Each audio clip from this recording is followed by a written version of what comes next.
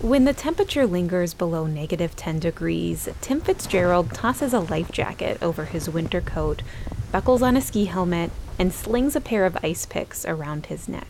I have a helmet on in case I fall through a hole fast. He's going ice skating, but not on an indoor rink. I went as far as that big tree over there. I'll go with you. Fitzgerald, or Fitz as he's known, calls himself a wild ice skating explorer. As soon as a thin layer of ice covers a lake, Fitz and his buddies are on it, skating loops around the smooth, virgin ice. We make a joke, the new way to get exercise is just scare yourself on thin ice. Your heart rate will go up. Better than those pills you buy on TV. The group skates just after the ice forms because they're in a race against Mother Nature.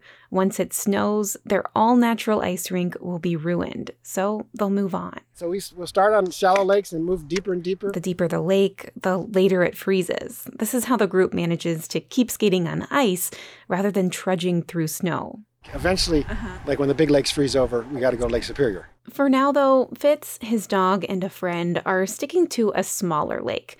Sparkling Lake is about 150 acres and 60 feet deep. A layer of frost has crystallized over the ice, so it lives up to its name, literally sparkling in the afternoon sunshine.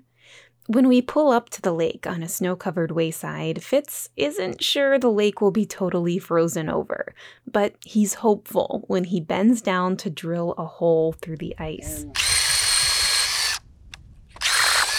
He sticks a tape measure inside. It is 2.5 inches, and 2 inches will hold you. 44 millimeters will hold you.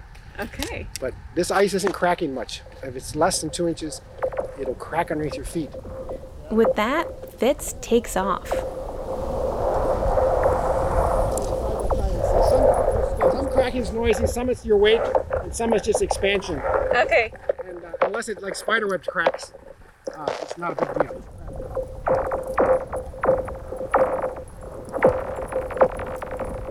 Every now and then, Fitz stops and jabs the ice 4 times with his ski pole. 1, 2, 3, 4. He's testing it to make sure the ice is still thick enough as he makes his way to the middle of the lake. The ice doesn't give way this time. Sometimes a crack, big 200-pounders like us, a crack will appear behind you when you skate. So it's always good to be the first guy. Well, sometimes.